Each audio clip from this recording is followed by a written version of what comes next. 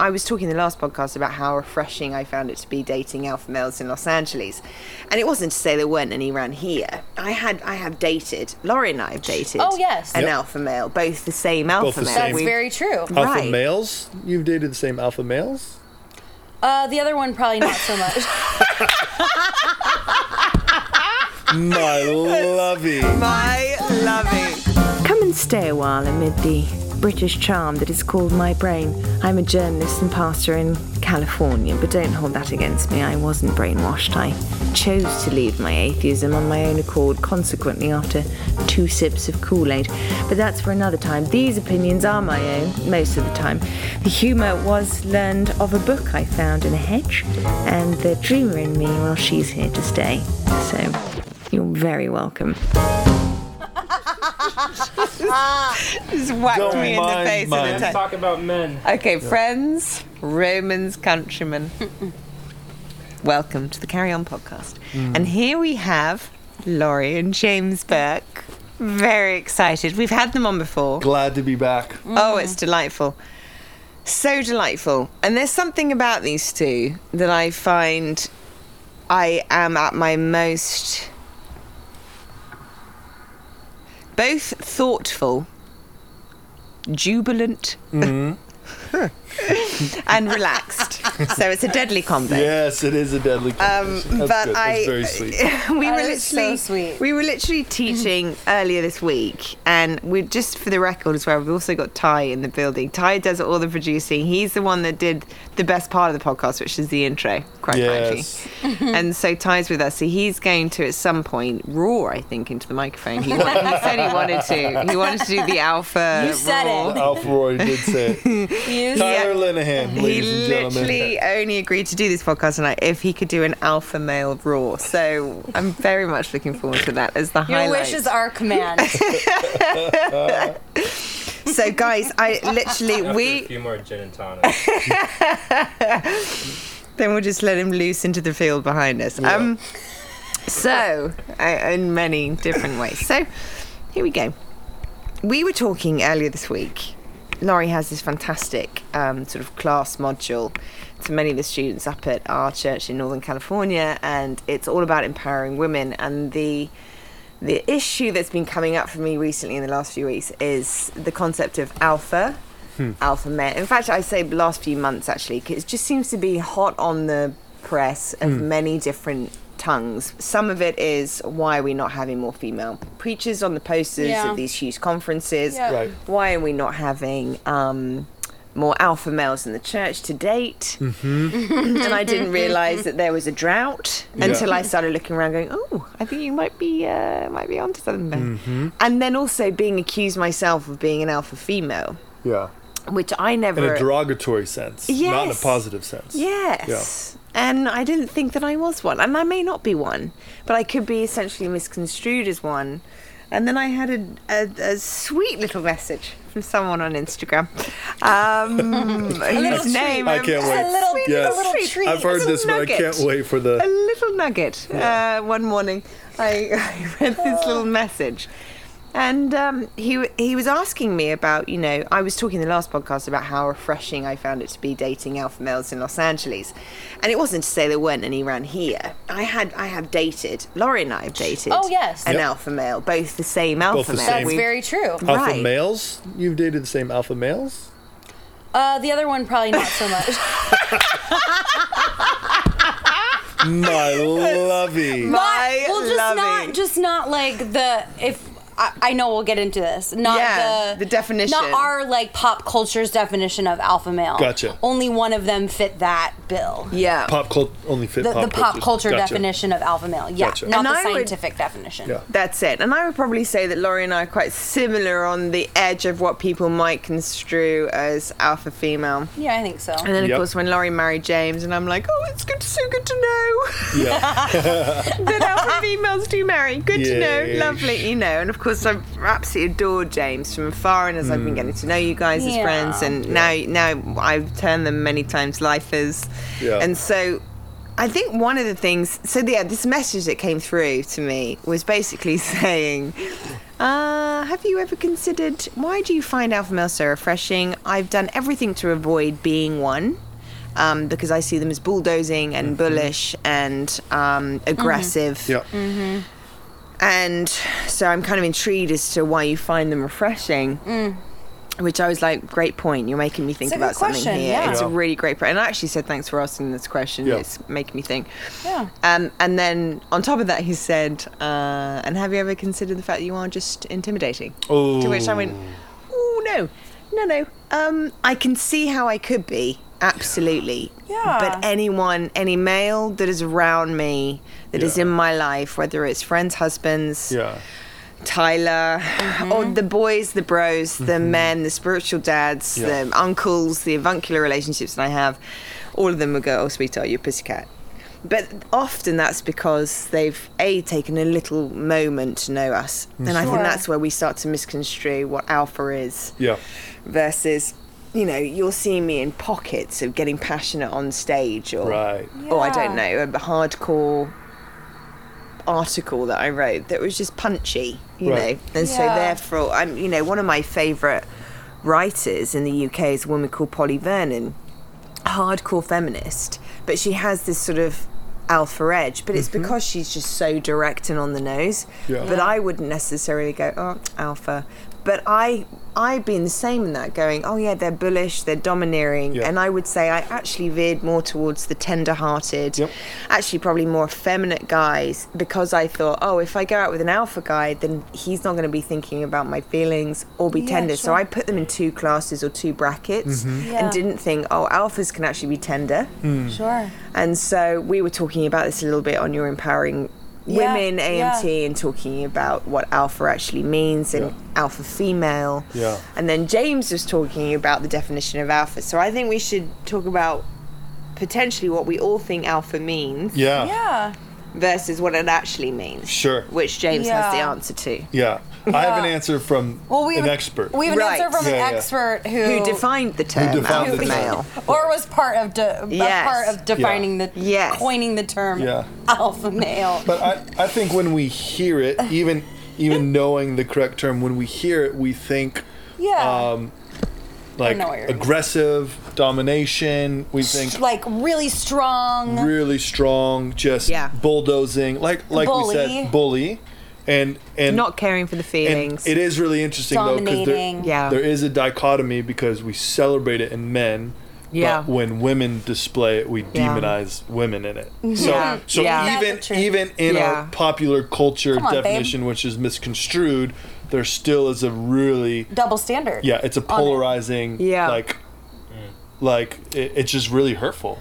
I think my personal definition, before watching that TED Talk and listening to that expert, I think my definition of alpha male wasn't what pop culture described it as. I think I always thought of it as like the person that had that like thing in the room that everybody kind of like concedes to. Like they didn't always have to be like the loudest one or the most demonstrative or the most energetic. But they had that thing that like everybody kind of defers to them. That was always kind of what I thought it was. Even though I have been very aware that the pop culture definition is like these. I mean, even like romance novels that are like typical alpha male or whatever, like describe them as just so domineering and like. Well, even if you think about Francine Rivers and Redeeming Love and the most famous Christian fictional book ever with Hosea, you're like, he's pretty. She feels pretty hardcore in the sense of her rebellion. Feels demonstrative and bullish and difficult, but then his strength attached to forgiveness over and over again to keep on rescuing her feels to me I think it was so alluring. All I kept on thinking for like a year after reading that book is, where's my Hosea? Not that I was the prostitution of the Golden Bridge. Good to know. Good to know. Just clarifying. Just for that quick check-in. In case you're wondering. Quick check-in. So yeah, I literally was more like, I don't want to feel like any of my passions or my emotional expressions are ever considered to be so strong that they are terrifying sexually towards the opposite sex, and also just frightening. Like that wasn't the plan. Yeah.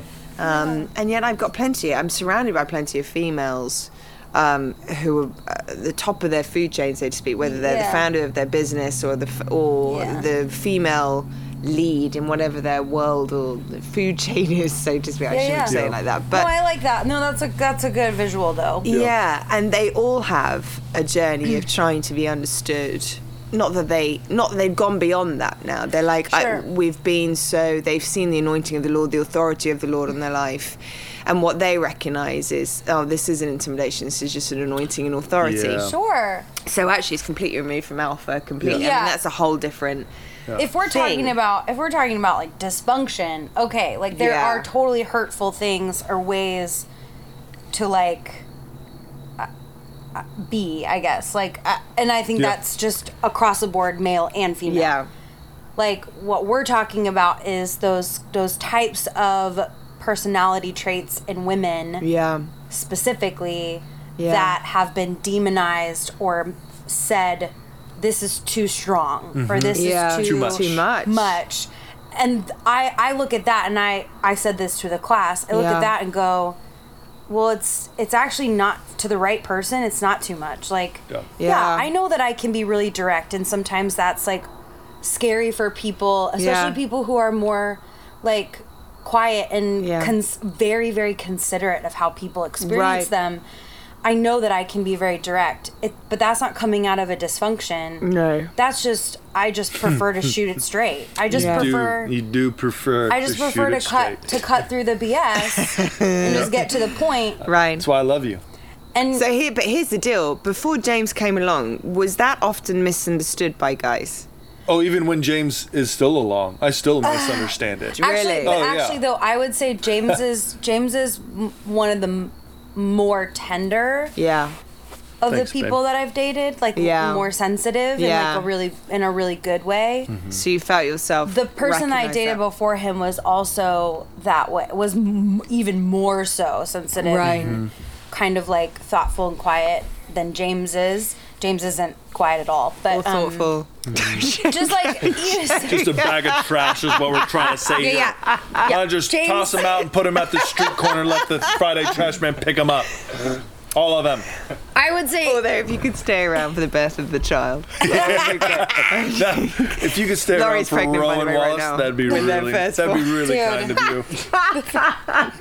But after that, then. So funny. He'll raise himself. To answer your question, typically I've dated stronger, more dominant guys than James. Wow. But I would say is probably one of the most sensitive, emotionally aware kind.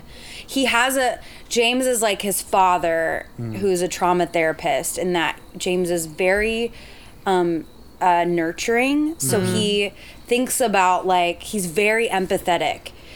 And I think I have typically dated people before him that, sure, were empathetic and loving, but maybe more demonstrative than me. So I don't think it ever came across.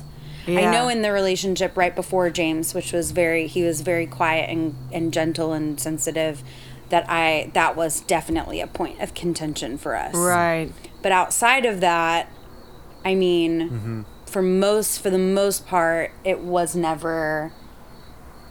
Did they think I was loud? Yes. Yeah. Did they think I was wild? Yes. Did they think I was crazy? Yes. Yeah. But I never got told by a guy that was intimidating to them. Do you think that was down to the choices of who you were choosing in the first place, or do you think it was down to something else? I mean, I've been told I was too much by people, not in a dating sense. Right. I've been told by the church that I'm too much. Oh, wow. Okay. Right. So, like, the other day I was coaching a team, a third-year team here at the school. And one of the students, she beautifully described herself as an Enneagram 8. she said this phrase, and it really hit me. She said, "All my life, the church has tried to beat the 8 out of me." Ooh. They called it rebellion. Yeah. And I was like, oh, like that just hit me in the chest. I felt it because I'm like, oh yeah, that thing in me that the challenging. I don't challenge to be difficult. I don't challenge because I want to fight. I challenge because I am asking questions. Well, you're also a revolutionist. It's part of the makeup of an 8, I think. Oh, that's cool. Yeah, I'll take it's that. part of the revolution. It's part of the pioneer thing. Yeah. Of and I mean, one of my favorite. I've got a boss at the moment that I've been working for the last 8 weeks, but he's been a bit of a hero to all of us, really. I mean, we all know him. And so we're essentially sitting around a table and we all get our recorders out to listen to this man. Because he's just got a kind of golden wisdom that I've not met another guy that would be in the room with this guy and not stoop down to listening and shutting up to listen to what this guy's got to say, if that makes sense. And he always talks in stories and analogies. And sounds like Jesus. It really is, actually. And what I'm fascinated by with just the amount of authority this guy can function in a room with. And I don't think it's the amount of success that he's done in his life. I don't think it's down to, some of that will help, obviously, with the biog that comes before he enters the room. But I think actually part of it is, gosh, this guy actually just really understands people. Yeah. And I don't think I've ever had a boss before that will be on the phone and will be typing down notes about stories you're sharing with him. And he'll file it under your name because he really believes in the stories of everyone. That's beautiful. And yet when he comes into the room with some of the greatest wealth creators, he's able to share the nuggets of stories and humanity like no one else before. And I think that's part of the... But he's also, gosh... That sounds like the... true definition of alpha. Of alpha. That's it. So I think beautiful authority. I think what's been the power of authority, but how we use it. And I think so therefore you can have the bullish alpha, you can have the ones that are literally bulldozing their way through life and everyone's just terrified of them. And gosh, I interviewed a guy, a night general from the Church of Satan last summer. And another one? A new same one? Guy. No, same guy. Oh, yes. Conversation. It was. It's he's not anymore. He's converted as a hardcore believer now. And he's so all the things you tell me about talking to him are so fascinating. Well, the fact is, when I tried to even interview him via Skype, all of the electricity in my house went off. I was like, okay, this has never happened before. I'm going to have to call you and use data. And he said, this happens a lot. So I was like, okay. But this happens every time. And here's the deal, the definition, this is a guy that was involved in gangs, he was involved in the ultimate power weapon of guns and just general life or death killing of people. Right. At least that was his world. And so his one-upmanship was, well, I've got one better than that and I'm involved in the occult. So I just, with the power of my mind and praying to Satan and talking to Satan, I'll be able to, extinguish you, basically. Wow. And was paid tens of thousands by people to, in quotes, kill people off. And sometimes it was successful until, Satan would come. He would literally speak during the night. From 7 in the evening until 5 o'clock in the morning, he'd be talking to Satan. And Satan would call him his son. They were very, very close over this period of time. Gosh, it's so weird. It's so weird. It's crazy. It's bonkers. And I think in some ways, even just this story is quite an epitome of power and dominance and alpha versus the true definition of alpha and what it is, because basically they allure this whole point of father and sonship between him and Satan. He ends up saying, listen, I need to kill this woman off, she's been having an affair, someone's asked me to kill her. Satan comes back going, we can't actually touch her because she's a believer, even though she's having an affair.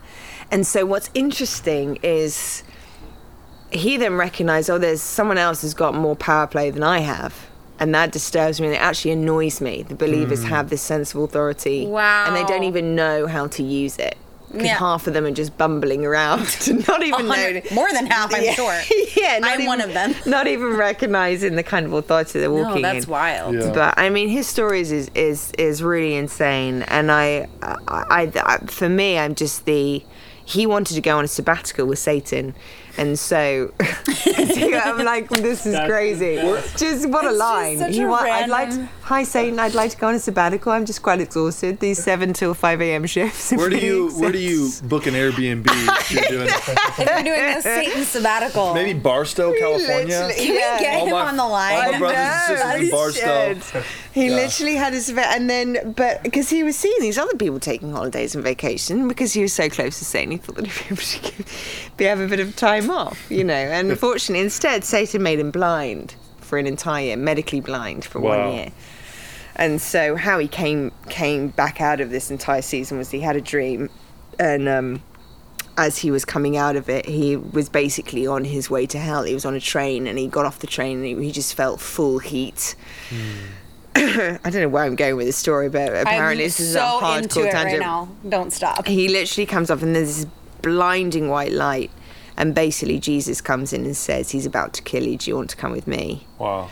And he said, I've never felt a father heart like it until that moment, and I didn't realize the amount of earning for performance, and actually I wasn't enough, so the whole too much not enough combo was very, very real. And so the authority and the power of encountering Jesus was so much more powerful than the hardcore dominance of Satan. Wow. Because of the tenderness. Fascinating. Of It is so Right? fascinating. Yeah. And so that's been the thing for me, even in my journey of like, I think I'm probably tending towards more the tender ones that, but then I'm like, but there's something missing. I feel like a giant sometimes with that kind of personality that is so sensitive and so tender. When I have moments of passion, I'm like, no, don't misconstrue it incorrectly. I'm just passionate about what my Lord's doing, or passionate about the truth of the matter, Right. Anyway, 100%. so I think this has been the definition of what alpha means. And then when we were prepping for the lesson the other day, and I was like, I also want to talk about alpha females, because I think sometimes they are misconstrued, misunderstood, or they are, or women think I can only be alpha female in order to be a leader in the church. Right. Or a leader, period. Yeah. Yes, exactly. In any realm. Or I can be alpha female and do very successfully in my career, but I probably have to say goodbye to a marriage and children. Right. So it seems to be extremes on some level. Right. Until James then said the definition of an alpha. Drum roll, please. well, this came from a TED Talk that I watched during the primaries of 2016. His name is Franz Duval, I believe. Franz Duval. Franz Duval, probably, because he's from Sweden or something? Yeah, I think he's Sweden or Franz Duval. Anyways, if you just Google it, alpha male or female, alpha is just like, especially in the primate or the like chimpanzee world, which is where he studied. He's a primalologist. Primologist. Yeah, so that's what he studies. So he's a smart dude, smarter than me. He's actually the one who... Can I just say something? Can I just interrupt? Yeah. He's got his iPad out with his Apple pencil. Yeah. And his little pinky. Oh, yeah, my pinky. I've got my articles up. This is when a 7 goes to 5 in hell. Oh, yeah. I love it. I just want to make sure I get my facts. I love it. It's amazing. Facts correct. He's got his speaking outfit on right now too. I do have my speaking outfit on today. The beanie. Yeah, the beanie. The bomber jacket. Glasses. The jeans. Yeah. And the Apple Wait, we're pen. not filming this? I thought this was Anyways. Okay, back to the original. Sorry, definition of an alpha. So basically, if you can Google it, anyone can Google it. I would recommend to do it. Just Google alpha male TED Talk, and it'll come up. And it's a fascinating just TED Talk, because it really debunks a lot of myths that we have around that idea. And I think for me, like I said, growing up hearing alpha male or alpha female, it was like one person at the top, do whatever it takes, fear and shame, control and manipulation. It's get results. It's the bulldozer, the person who does whatever they take, and they're the alpha male. So on sports teams and businesses, that's what books are written about. That's what we essentially kind of worship, and the person at the top. But what he kind of reveals is that being an alpha male or also an alpha female, which I didn't know before that, consists of a lot more than just power.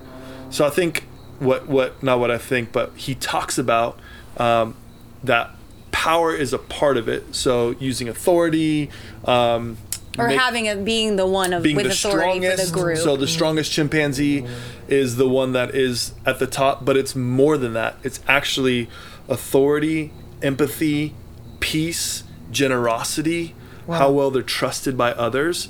So he said the most coalitions they create to create peace. And he says how well the alpha male takes care of the least of these within the tribe. And provides comfort, those two things. And provides comfort. So Donald Miller, in his book, Story Brand, How to Create Your Stories, and it's about marketing, talks about this, that the two greatest qualities in a leader are empathy and authority.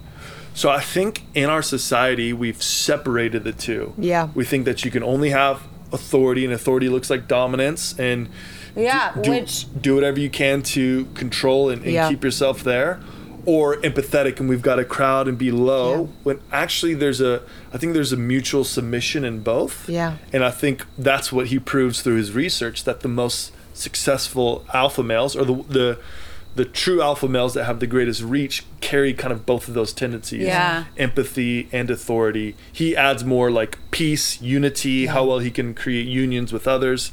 So I found that fascinating, because I grew up thinking the alpha male is the one who beats their chest the loudest and has the biggest car and the biggest house, the most money, all of that. But it seems like if we look just down to nature, the alpha male, the people actually one with the most authority, are the kindest men and or women. It's true. But then kindness in knowing their authority. So it's not substituting one for the other. It's not saying, in order to be kind, I can't tell people, I can't instruct people, I can't. Well, yeah, because he said even like the males in the group, in the primate group, the males in that in the chimpanzee group, the oldest ones that actually have been the alpha male of the group will give their alpha male authority to the next one, and they still have the most are looked at by the other chimpanzees as having the most authority. But so they still have their authority even after stepping out of the alpha male role of the group. If that makes sense, they still carry that. And he even did say, he showed a picture of the three chimps. One was like the older one, the alpha male one, and then one was the strongest one in the group. And it actually wasn't the alpha male. It wasn't. Right. It was just a strong chimp. Yep. And I think that's, for me, is what I've been redefining in my own world, of my own experiences, both as a single woman, but also as a female, in quotes, leader, is I felt from my perspective, more people have been seeing or commenting on a sense of authority or leadership in my life since I became more empathetic. So I was pretty much the bulldozer, pretty hardcore, straight on the nose. I was quite edgy. I was quite sharp on and I didn't feel a sense of authority. It was like I was fighting for it all the time. And I thought, if I don't do this, especially in the world of advertising, where you're just in nothing but a male chauvinistic nightmare. And I thought, if there were any woman that would ever succeed in the likes of one of the top agencies of advertising, see, if you think of Mad Men or ever watched that show, it was a very strong depiction of what it was like in the 50s and 60s of coming into the world of advertising. And essentially they were the greatest power players. They had the most money. And so therefore their main goal was to manipulate us, and not just buying a fridge, but a Smeg fridge. And so we had to learn tools, and it was all ego-ridden. It was... And I remember working with so many of these hardcore alpha male guys that both drove their Bentleys into work, but would happily be incredibly inappropriate with women, but also power play all the time in the conference rooms, as well as create some kind of story. I think I might have shared it before at some point in a podcast or somewhere in a book, but I remember, I had a former boss that, in order to sort of create a sort of sense of he just loved stories being said about him when he wasn't in the room. So he often did really eccentric things. Yeah. And one particular night, there was a new employee on the block, if that made sense. And we had this sort of godparent scheme where some of the leaders of one department were basically mentoring other people from another department. And so he was mentoring this accountant guy. Of course, he was the creative director of this agency. He'd been very famous in this particular genre. The fact that I even worked for him for longer than a day was outlandish. A lot of people couldn't hack it. It was essentially like working for Anna Wintour, but in advertising.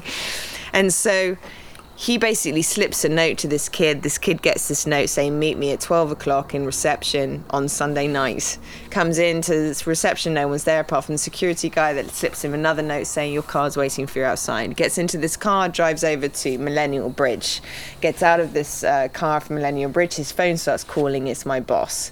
Boss starts calling him and saying, I need you to start walking over Millennial Bridge. As he's walking over Millennial Bridge, my boss is he's holding this boa constrictor snake around his neck, this live and direct. This is not where I saw this going. I know. This is not where I saw this going. I just got brought back to the VMAs with Britney Spears. Totally.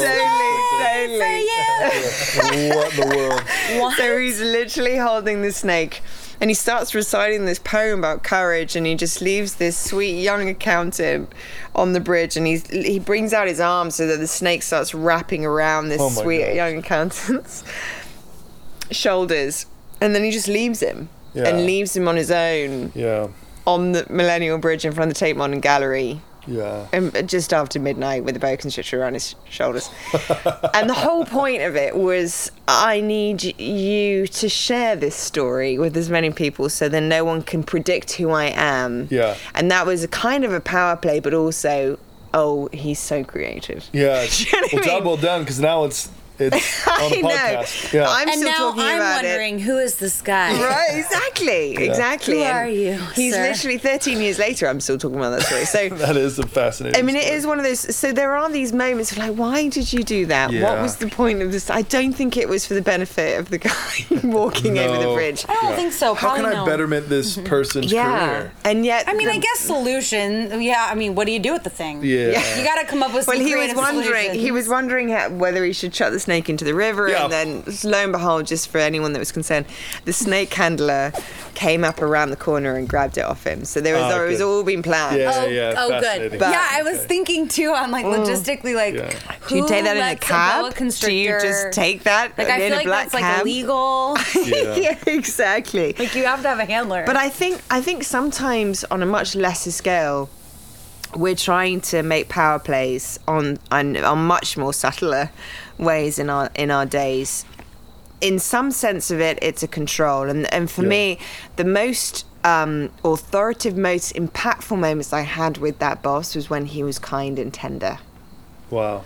And I wouldn't often see it, but it was enough for me to defend him for the rest of my life. Wow. Because of those moments. And I think, and I've been fortunate enough, as we all have, to be surrounded by authoritative men that have paved the way of modelling empathy. And so when James confirmed, actually, if you don't know how to play the empathy card, you cannot actually lead your kingdom. If that makes it. Not that we're all trying to lead not effectively. Well, you won't be successful. You'll be overthrown, is what the guy said.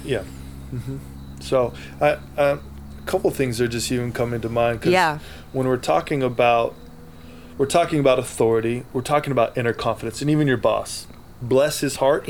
But dude had some that's, to me, I'm like, guy's got some issues. Guy's got an ego that he has built, and there's an inner child. I would say there's an inner child that's terrified. Well, just to back up that story, he was actually a very brilliant creative. He was considered one of the top 20 in the world. And yet, when he was younger in the industry, he just lost his mind for a moment because he was so mad that something didn't go his way on a particular creative campaign and threw a yucca plant out of the office window and smashed an entire window. Wow. He was fired, but the very next day another creative director from another agency heard about it and went, obviously the guy's passionate, I want to hire him today. It's so funny, the different perspectives. It's promoted, alpha hardcore passion, dominance, but don't you know what? care. I don't see that thing that he pulled with the boa constrictor as like a definition of dysfunction. I see it as like, that's a funny prank to pull on the person that you're mentoring. Would say, like, and this is, one of the things I would say is he actually gave me permission to be a lot more free. Than I was. That's good. And on a creative level, it actually made me go, I didn't know we could be a bit naughty like that. I didn't know we could this is really cheeky, we haven't harmed anyone other than put the fear of the Lord into this sweet, especially with this poor little accountant. The what's this poor little numbers guy over here? Yeah, but he was like, I just want to work with a calculator, not a boa constrictor. I'm here to crunch your numbers, sir. Let me tell you about my first day at the job. And so, I think he was reciting about courage, and I think he probably went, this is a guy that's used to not change. He doesn't like variety, likes to stay in his office, likes to just have spreadsheets and numbers. So let's get him out of his box. That's okay. That's cool. And I think he did that, but then equally it was, and he probably would admit to this, he was loved. I'm sure ego-driven as well. Yeah. Sure. Yeah. Sure. Why not? Yeah. Totally. But also, that was his world. It was encouraged. Right. It was... The fuel was added to the fire if you did anything like that. And I had so many... I mean, God, I was surrounded by these creatives all day, every day, doing the most craziest antics. Yeah.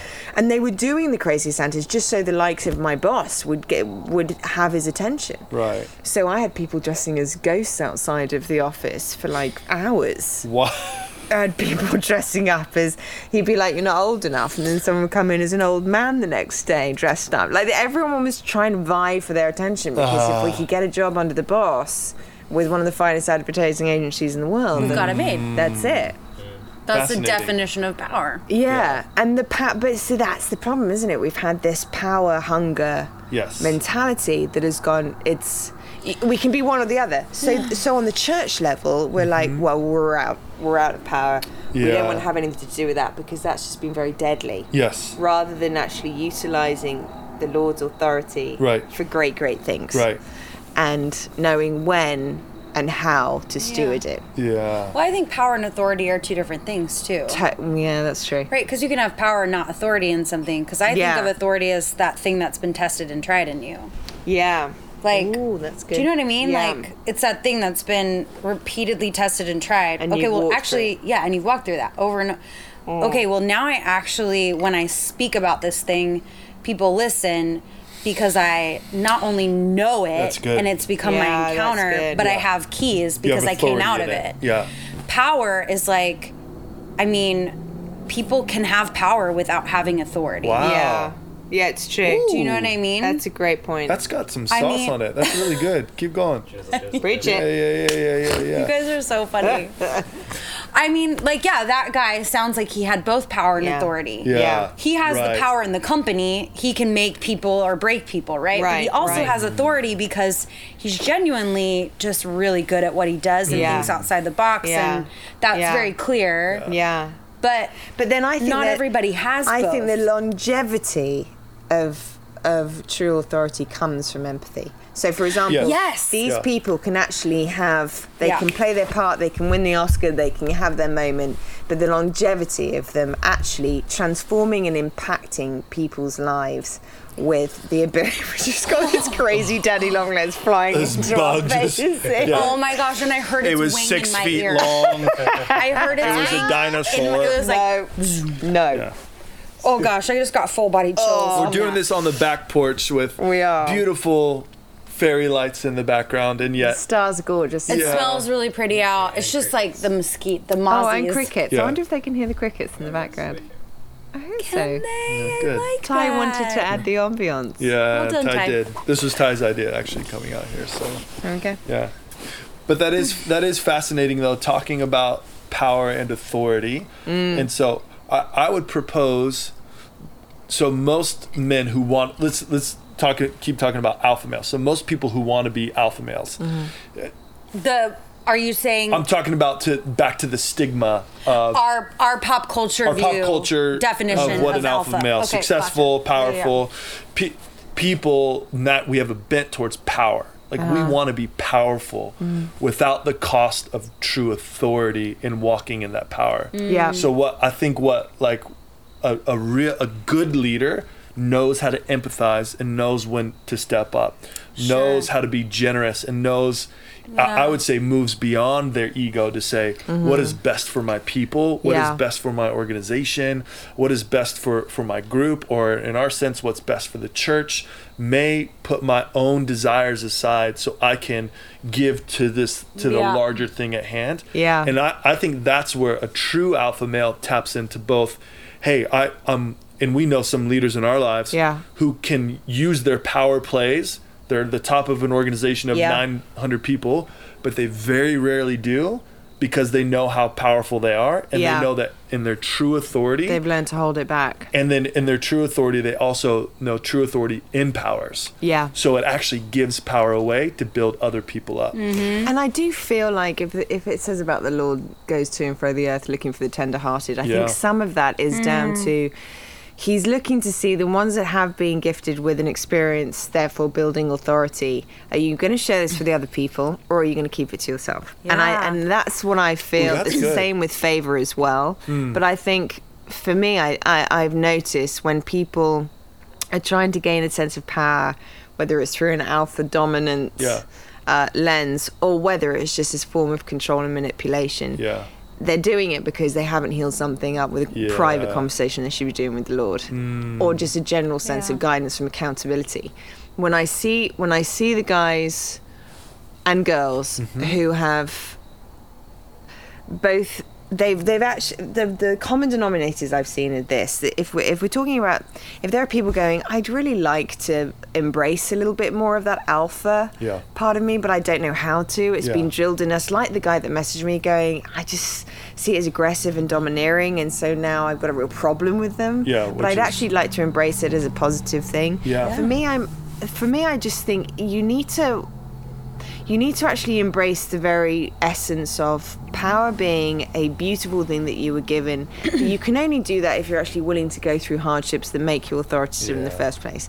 And there's this brilliant book that I was reading it an awful lot during the time I was writing the book last summer, and it was called The Coddling of the American Mind and Why We're Setting Up the Next Generation for Failure. Wow. It's quite a long title, but it grabbed me. It's a really brilliant book, and it talks about lawnmower parenting and helicopter parenting and how we've managed or tried to avoid our children from having adversity. And the problem with it.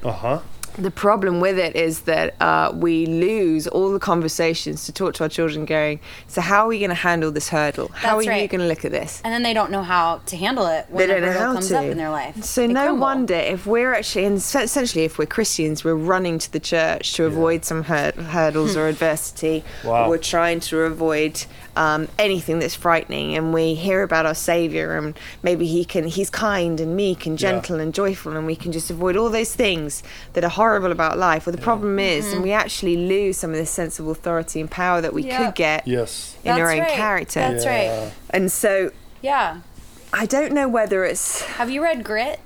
No. Angela Duckworth talks about the same kind of. Just talks about how some of his greatest qualities are. Great title of a book. Yeah, it's just passion and perseverance of how so often we're so indebted to our passions, especially in American society.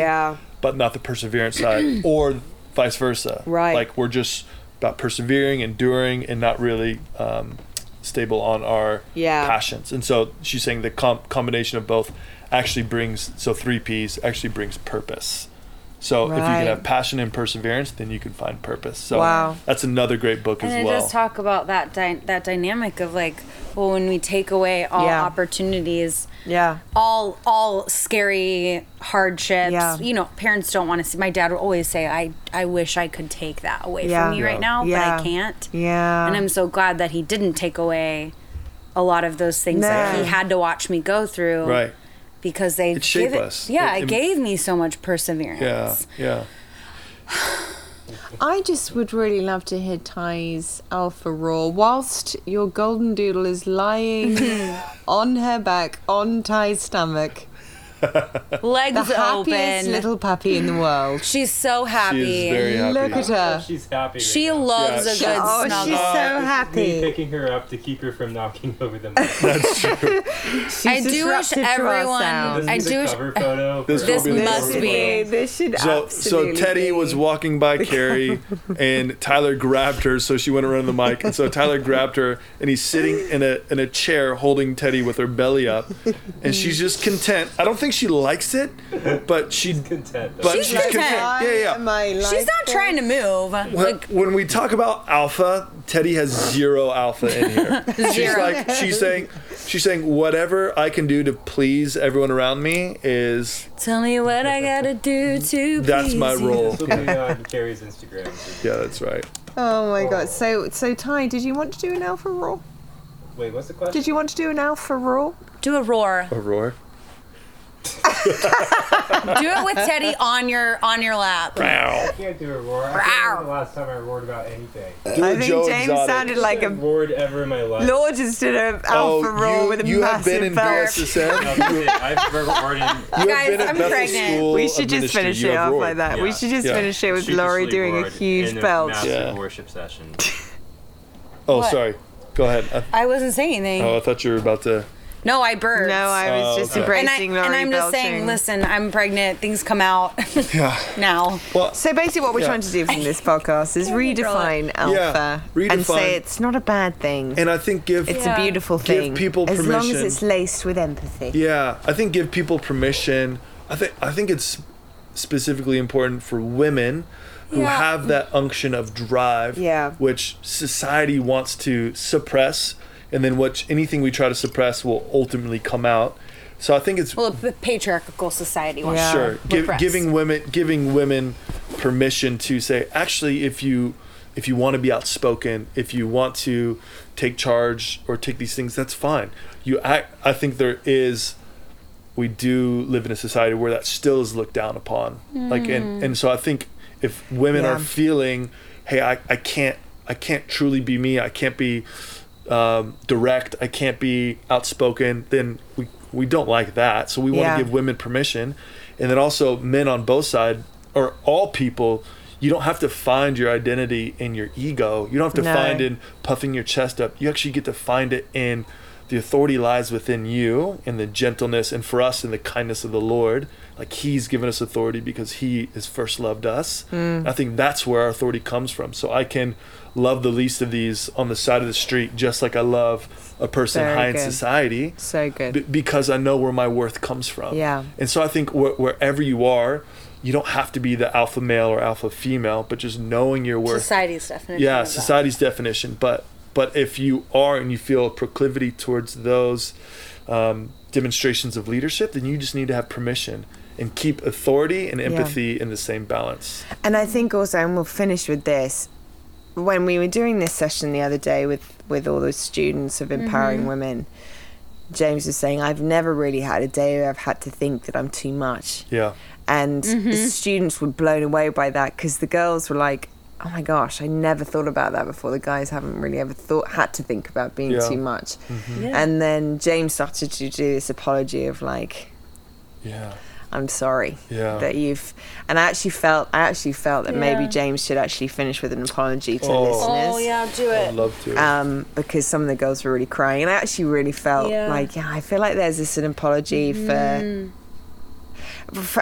what I've gone through in my journey of like, gosh, I've been accused sometimes of being too much, or you're too much of the push and I want to be more of the pull, and whatever that looks like, whether it's dating or in workplace. And when you find the right people, when you find the right guys and female women that want to embrace the authority of other women in the environment, it's the most extraordinary and most freeing thing in the world. And it really does introduce you to your destiny. So but I think even having the apology of a man towards women for that is the most powerful thing that I think some of the listeners are probably wanting to hear today. I would love to. I think we should finish on that. That's a great idea, and thanks, Carrie. And just any women out there, any minority groups, people of color, like people who have constantly have faced adversity in your life, just as a white male, as person who doesn't have to think, am I being too much? Am I this or that? I empathize with you, and I just first want to just say I'm so sorry that for any person in your life who has caused you pain, who has spoken words over you that you are too much, who is saying this is the style, or this is what we're looking for, I need you to be like this and not you. So any point in your life where you've substituted a part of your God-given ability and identity for something some man or some person in power said this is the standard, I am so sorry. I'm so sorry that you had to exchange that. Yeah. Wow. Yeah. So I just apologize on behalf of men in general, and I just say, women, we want you to be strong. We want you to be powerful. We want you to lead. We want to lead together. And even if we have to create new power structures and dynamics that create women how to lead, how they're supposed to lead, then let us do that, because we don't want you to lead like we lead. We want you to lead how you are supposed to lead. And so, I also just want to bless like a blessing is just extending a gift of grace. So almost giving power. So I just want to give you permission slips and power to take your authority of who the Lord says you are and who you know yourself to be at a very young age. Whenever it's been robbed, I just pray that gets restored in this next season. Yeah. So good, James. Come on. Yeah. Oh, I felt the Lord on that. Yeah. But you know what I also felt the Lord on? What? I actually felt me and Law apologising to the men. Come on. For not having their space. In the move of the feminism movement, we've tried to devoice guys. We've tried to manipulate or control them so we can fire space. And I actually felt Lori and I as women to say we're so sorry for not allowing you to still have your space when we were trying to find our own voices, and just to thank the men in the world that have embraced us, the Jameses, the Tylers, the guys in the world that go, we're not intimidated by you, you're allowed to take your seat right next to us. But Law, I just felt like there's stuff, you're feeling stuff, I can feel it.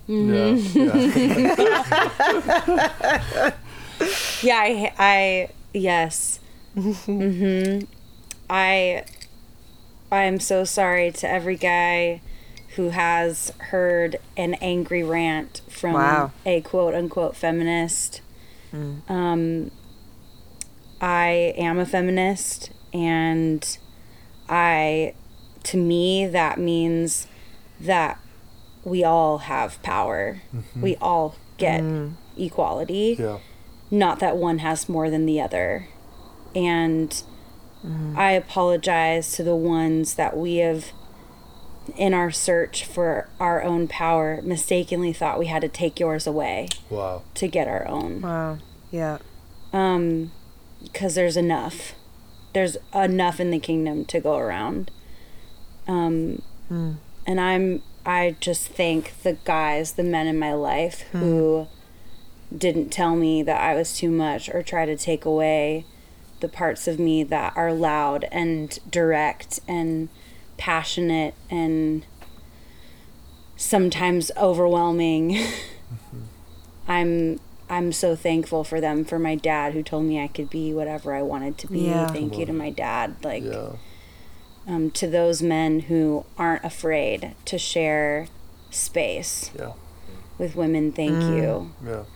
And I bless the men to take their space and to take their place at the table. There is a seat at the table for everyone. It's good. There is something about the dads that when we come as tiny little women, when we might have been a force in front of everyone else, when we come and run under their wing, and we go, is that true? And he'll be like, I don't think this guy valued you the way I wanted you to be valued. And there is this thing, and it goes both ways.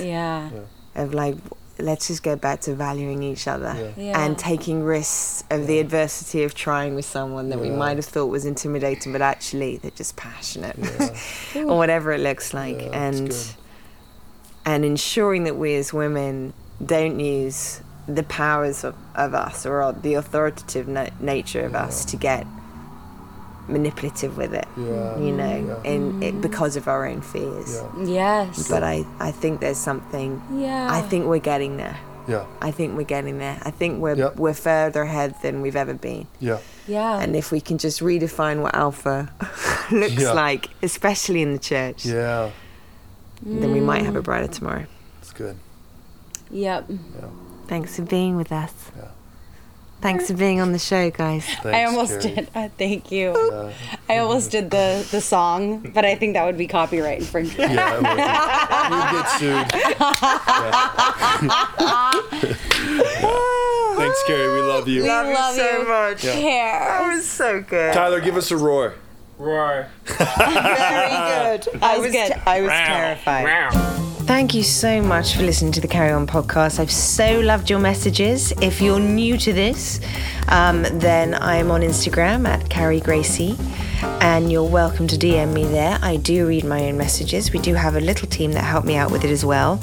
And we have a Facebook page that is called Carrie Lloyd, funnily enough. So if there's anything you want me to talk about, if there's anything you wish to get in touch with us about, then you can also go on to www.carrielloyd.live. That's my main website where you can contact us through there. Always a pleasure, never a chore, darling.